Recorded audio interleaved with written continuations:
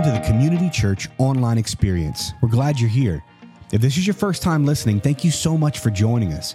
Our heart is to help you be real with everyone, live differently in our community, and offer the hope of the gospel. We hope you enjoy today's conversation.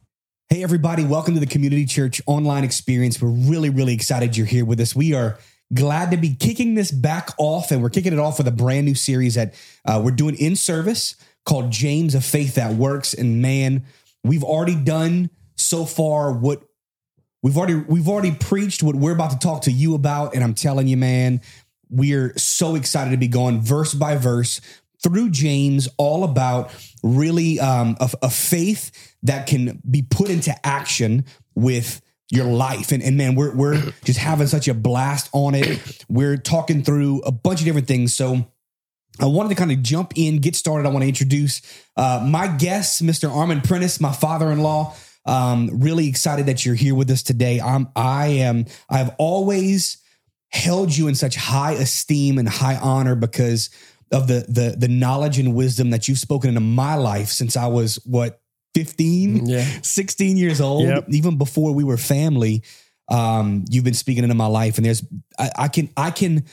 I can verbalize 2 or 3 specific moments that the word that you spoke over me really dictated my next step towards obviously what I'm called to do right now, which is to preach people and care for people. And so I just want to say thank you. Before we even get started, I just want to say thank you. I really do appreciate you. Well, I love you. You've been a father in my life for a long time, and I'm just honored that you're here with us today. And appreciate talking. So, we are going to talk through James. So what I want to do is I want to kind of give an intro. So I'm going to share a couple of things about James, just stuff that I learned whenever I started doing some research on the context, right? Sure. So the book of James was not so, most scholars don't know exactly who wrote it, but most of them believe that it was James, the brother of Jesus, right? So there's other James in scripture, like James and John, sons of Zebedee, the sons of thunder, right? But this one they believe is actually the brother of Jesus. And what's interesting, and what I find interesting, which I can kind of relate to, is that this was Jesus's brother, but he wasn't really a follower of Jesus until after Jesus had ascended. Jesus appeared to him after he rose from the dead. Right. And I think that's just it's so relatable, right? Because like I've got an older brother, and if he told me he was the son of God, I would laugh at him. I mean, I would, I'd probably ask him if he needed to be committed or something, So, right. So I can relate to what he's feeling, but this was such an important part of history though, because they think about 49 AD is right after Peter had that vision about preaching to the Gentiles. He went to Paul, with Cornelius. He went to Paul and he went to James, who were leaders of the church at the time in Jerusalem. And he basically said, hey, we got to go before the council and present this idea about preaching to Gentiles. Right. And that was a big turning point so that we as non-Jews, of course, can't say that about you, since you do have Jewish blood in you, which I think is really cool. Yeah. But the fact that this took place and James was one of the main speakers, I think is fascinating. Yeah, he was the pastor. Yeah. Evidently of the church in Jerusalem, as far as we can tell. Man, that's so cool. So he and they believe that James started writing this book about 45 AD, which would make it the first book in the New Testament. First book written for the New Testament. It is definitely one of the first 2 for sure. That's possibly so cool. The first one. Yeah, that's so cool. So anyway, what we're going to do, we're just going to go through scripture, Mr. P. We're going to read verse by verse, and I'm going to ask you, just stop me. Stop me whenever, like if there's something that sticks out to you. I know I asked you to kind of jot down some notes. I've got a couple of notes, but we're going to read through it. And when it gets to a certain point and you're like, hey, look, this is big right here. I want us to be able to talk about that.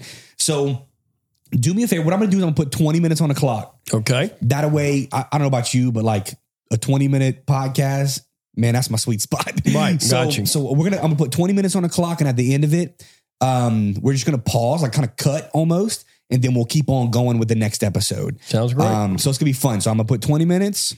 All right, awesome.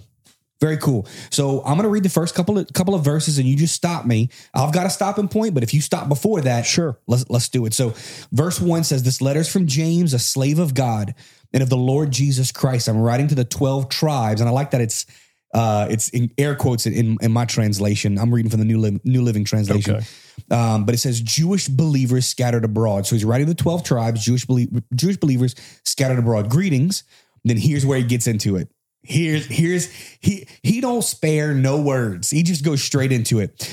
Verse 2 says this: "Dear brothers and sisters, when troubles of any kind come your way, consider it an opportunity for great joy." So good. And what I took from it was this was my number one, is joy is a choice, but happiness is an emotion. Right. In the New King James, it says, "Count it all joy." Wow. It's your count. You're choosing. Yeah. Like you said, it's you can count this however you want. Yeah. You can count the trial one way or the other. And he said you need to count it as all joy. So I guess in your experience, Mr. P, what has been, you don't have to share an opportunity or share an experience, but like, what does it mean practically to have to in the midst of your circumstances, choose joy? What does that look like? Well, we can go a lot of different ways when trial comes. You know, we can sink in it, let it absorb us, take us down the rabbit hole. That's where a lot of people they get bitter, they get angry. There's a lot of emotions that can take place, right? And they will point to the trial as the reason for it. Yeah. But if what you said, that I can take the trial and choose to count it as joy, right, as an opportunity to trust God. Yeah. That I didn't want. Right. Wasn't looking for it. Right. But it's here, and I have to make a choice how I'm going to deal with it. I can either choose to say, I'm going to keep my joy. Joy's not an emotion. No. Happiness is. Correct. But the joy of knowing I can walk through this with the faithfulness of God and come out the other side.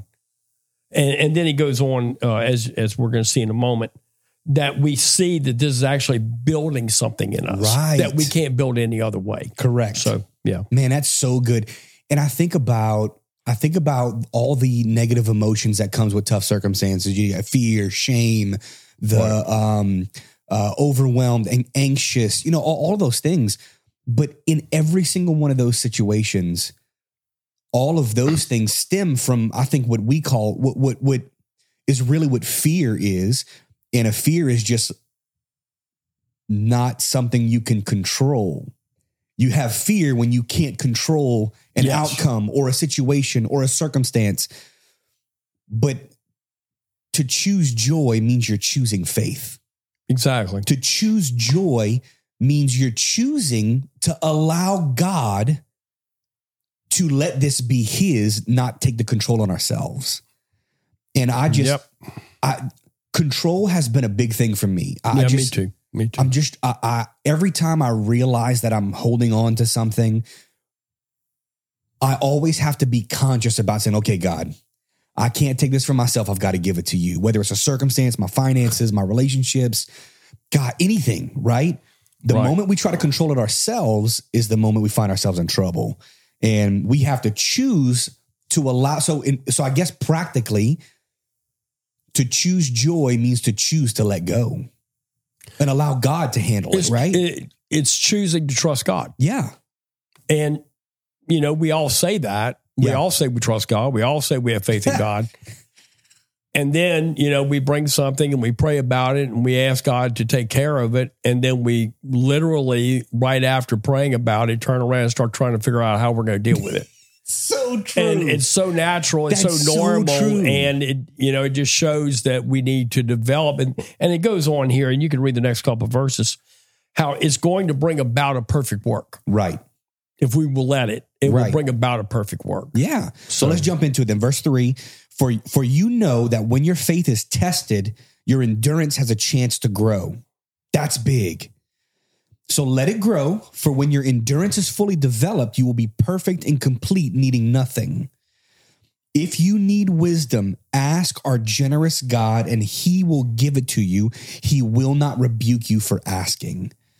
And I think that's so good. It's so good because, and I guess my next idea that I had was wisdom is what takes you from surviving to thriving. Okay. And being able to like trust God. And we kind of talked about it just a little bit ago, to be able to trust God, to say it's not in my control, but to have the wisdom to be able to differentiate the two. Like okay, if I take control, it usually doesn't end up well. Whenever God handles it, it always ends up better than I expected, right? Yeah. So with wisdom, you're learning the difference from being able to just survive to thriving. Well, wisdom is showing me the right way to deal with the situation. Ooh, that's good. And the Lord's saying, if you lack wisdom, you can ask. You don't have to keep trying to figure out how you're going to get out of the circumstance. Right. You can ask. And if you do ask, he'll give it to you.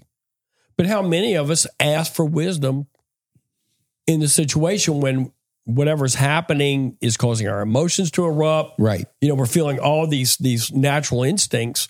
And he's saying, if you'll pull back from that and ask for wisdom, I'll give it to you. Yeah. And I'll help you figure out how to get through this. What the next step is. Yeah. Yeah. That's so good. I'm going to go on to verse 6 then. But when you ask him, be sure that your faith is in God alone. Do not waver, for a person with divided loyalty is as unsettled as a wave of the sea that is blown and tossed by the wind. Such people should not expect to receive anything from the Lord. Oh man. Yeah, let's stop there for a minute. Yeah. I really like the translation in the New King James. It says, but let him ask in faith with no doubting. And what happened in the charismatic movement for a long time was I'm constantly evaluating my faith. And if my faith is enough faith, and if not, I need more faith. And if I'm asking if I have enough faith, well, that shows I have doubt. Wow. And so now I'm stuck. Yeah. And yours said having faith in God, because this isn't about having faith and not doubting how much faith you have. It's having faith in God and who he is and his faithfulness and his love. Good. And that he cares for me. That's what I'm not supposed to doubt. Right. Man, that's good. It's not about trying to get, well, you just don't have enough faith. You need more faith. Maybe if you would do more, you'd have more faith. Wow. We need to just pull back from that. And we just need to understand that it's talking about trusting God. And if I just stop there, then the next verse, you won't be tossed like a wave of the sea, driven and tossed by the wind, because my faith's in God and his faithfulness. Right. And I just plant my flag there. That's where I'm standing. I trust God. Right. I don't know what's going on, but I trust God. And that's where it just needs to stop. Too many times, like, we got to trust God.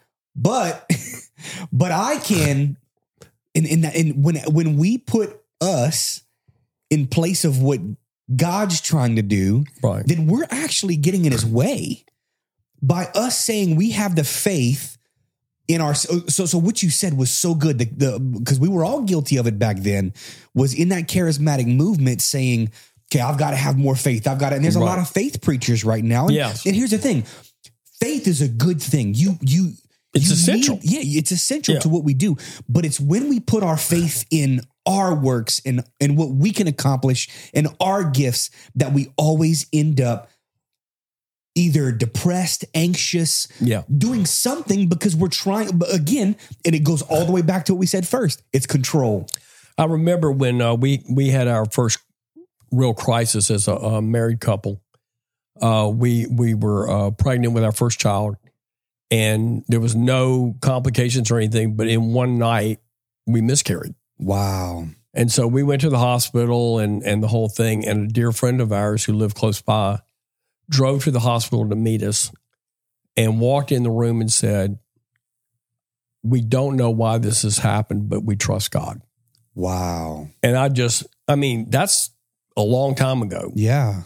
And I still remember that clearly. I remember being in that trial, and the word was, we don't understand it, but we trust God. Wow. And I still holding on to that. I mean, so that's not saying that that's easy. No, absolutely I'm not in any not. way shining it. It's terribly difficult, but but it's kind of like what Peter said. Where else are we going to go? Right. You're the only one that has the words of life. Right. So, yeah, man, God, to take our faith off of ourselves, because with that hyper faith kind of movement or belief, it's having faith that we can do it. And the truth is, we can't. That's right. We can't be the ones who do it, because if we do it, then the glory that God desires, the glory that we should be giving to him, can be twisted and shown on us. Right. And that's never where we want to be. No, the emphasis is supposed to be on God and his faithfulness, not on how much faith I can gender. Right. I can gen up and try and get going. That's so good. Man, that's good. Okay, so verse 7, such people should not expect to receive anything from the Lord. Verse 8 says this, their loyalty is divided between God and the world, and they are unstable in everything they do. Mm-hmm. And I'm telling you, there's a lot of people that I talk with just on a daily basis, just people that'll come in and talk with me, and they're just like, I don't know what to do. I don't know. And look, I love meeting with those people, because the faith that I have, the stability that I have in my relationship with God is easily attainable. Right. But it's trusting that God's got the situation where he needs it to be. Yeah. And the phrase I wrote down is you're all in or you're all out. There's no in between. That's great. That's a real good way of saying it. And I on this past Sunday, that God had put a song just in my heart from the moment I woke up, and it's a song by Jonathan McReynolds called No Gray. And if you have the time to listen to it, go find it on YouTube. Man, it's just phenomenal. But it's all about like living the life that God has called us to is probably going to be a little outside your comfort zone. We can't have our feet in the world and do things that the world does, but still expect to have the blessings of God. Right. And people want to ask for wisdom, but if you're asking for wisdom for your own selfishness, it's going to be difficult for God to agree. And I think that's what that scripture was talking about. Such people, verse 7 says, such people should not expect to receive anything from the Lord. Those people are double-minded. They're trying to put together things on their own, and they're trying to live a life according to the world, whatever's comfortable in the world. But God's called us to live different than that. Right.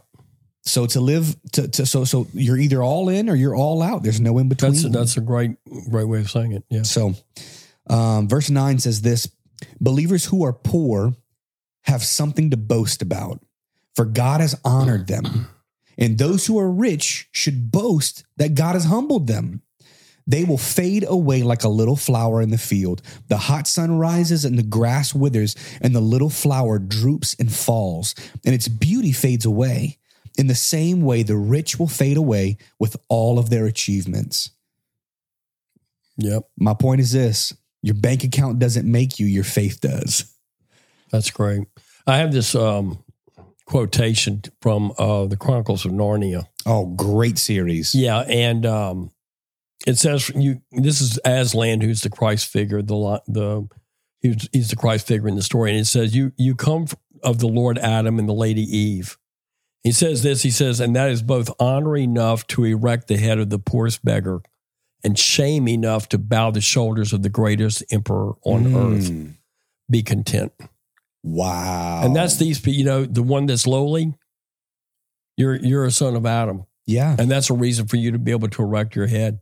100%. And the rich, you're a son of Adam, and that's shame enough. Yeah. To bow your head. Exactly. And so, it's a meeting place for everybody. Yeah. At the cross. Everybody's equal at the cross. The cross is the equalizer. That's exactly what I was going to say. The cross is the equalizer. Doesn't matter where you come from. Doesn't matter your status. Doesn't matter your bank account. Doesn't matter. None of that matters when you can sit in the presence of Jesus. Right. When you can sit with the peace of God comes to everyone who is willing to sit in his presence. That's absolutely right. And regardless of your status, and we live in Liberia, and there's a lot of people with very, very different financial statuses. And I love that the message of the gospel is just as good for people who live on the wrong side of town, right side of town. There is no wrong side of town with Jesus. And we're seeing that in our church. Yeah. Our fellowship here. Absolutely. I mean, they come from all walks of life, all sets of backgrounds. Yeah. There's rich, really poor, white, black. I mean, there's different, but even different faith backgrounds. Yes, indeed. We've had quite a few Catholics that have come and really have felt the presence of God. Yeah. And it's awesome. We've seen, in fact, I've had a couple of people who don't know Jesus that have come and asked me questions, and I love that. Let's check out verse 12. It says, God blesses those who patiently endure testing and temptation. Oh, this is good. This is so good because I've talked to so many people who say, Pastor, I can't break this, or I can't say no to this, or whatever the situation is. But James addresses this. He said, after they will receive a crown of life that God has promised to those who love him. And remember, when you are being tempted, do not say, God is tempting me. I'm going to pause right there, because I do know a lot of people who say, why is God doing this to me? Right. The fact of the matter is, God is not doing anything to anyone, but sometimes he allows things to happen to teach us something, whatever that is. Right. So we have to be careful not to blame God for different things that happen in our life. And I'm going to kind of share my thought with that in a little bit. What do you think about that? When we get down to verse 14 and 15, I've got a few things I want to say about it. Then I'll add that. So it says, be careful not to say, God is tempting me. God is never tempted to do wrong, and he never tempts anyone else. Temptation comes from our own selfish desires, which entice us and drag us away. Right. You want to go to the next one, or you want to talk about that? No, we can. I'll do 15. Yeah. These desires give birth to sinful actions. And when sin is allowed to grow, it gives birth to death. Okay, so this is a great point, especially for young Christians, for young believers. So many times, one thing that people don't realize is that Satan can put thoughts in our head. That's the first thing. Yeah. And so once we understand that Satan can put thoughts in our head, he doesn't play fair. He never intended to play fair. Right. So what he does, he puts the thought in our head. We're tempted by it. And then he tells us, a real Christian wouldn't have thoughts like that. Wow. And it's a trap. Yeah. And so then we start, maybe I'm not a Christian because I have thoughts like that. I mean, I bet Pastor Jacob doesn't have thoughts like, and whatever it is. And so that happens. It's a dangerous place up there. So what the key verse here with this whole thing is Hebrews 4:15. It says Jesus was tempted in every way we were, but he never sinned. Right. That tells me that temptation and sin are not the same thing. Right. So then I realize I have a thought that leads to temptation. I haven't sinned. Right. But it explains what that looks like. It says, each one is tempted when he's drawn away by his own desires and enticed. And then it says, then the desire is conceived. It gives birth to sin, and sin, when it's full grown, leads to death. So when I have the thought, if I realize, that's ungodly. Yeah. That's not right. Right. That's a wicked thought. Lord, I ask you to take this thought. I ask you to help me to take it into captivity, make it obey, like it says in 2 Corinthians 10. Make it obey. I don't let it control me. Yeah. I'm not going to dwell on it and start figuring out a plan to bring that to happen. So good. And that's what it's saying here. It says it conceives, gives birth to sin. So temptation can give birth to sin. Yeah. But the temptation itself isn't. Right. And how many times have we felt guilty because we had a thought that was unholy? It might be envy of what other people have. Right. Or lust or 100 other things. Right. And we think, man, I thought I was further along in my Christian walk than that. I'm really not anywhere. Right. And it's a trap. Jesus was tempted. We see it in, was it Mark 4? Yeah. You see where Jesus is taken to the wilderness and tempted. Yeah. And he comes back, empowered by the Holy Spirit. But he faced temptation 3 times. Right. He never felt like he was sinning. No. And Hebrews 4:15 says that's not a sin. Right. So that's just a real clarifying point that a lot of people wonder, why am I not growing? Right. I still have thoughts. Right. And get used to it. The Bible also says that we get this scripture confused a whole lot, where we say God's never going to give us more than we can handle. Well, that's not the truth. That's not what God's word says. God's word says He will never tempt you beyond. He will never allow temptation to be beyond what you can control, because He will always give you a way out. Right. And so there's always a way out of temptation. We just have to be aware enough to see it. Yeah, and we realize it's not me fighting it. Right. It's asking for the Lord's strength to be able to overcome. Yeah. Because without that, we get nowhere. That's so good, man. So we're going to go ahead and pause there for this episode, but stay tuned. Our next episode, we're going to jump to 16. And so we finished on James chapter 1, verse 1 through 16. We're going to stop there and we're going to come back. Hey, thank you so much for joining us today for our podcast. We will see you next week.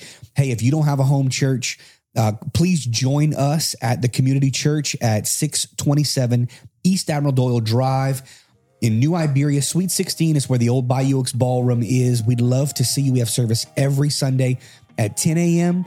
I promise you, we will create an atmosphere where you don't have to just come and learn about God. You can also experience it. Thanks again for joining us today. If you'd like to be notified when new content is available, hit the subscribe button on whatever device you're listening from. If you'd like to get connected to what God's doing here at the Community Church, you can click on the link in the description of this episode.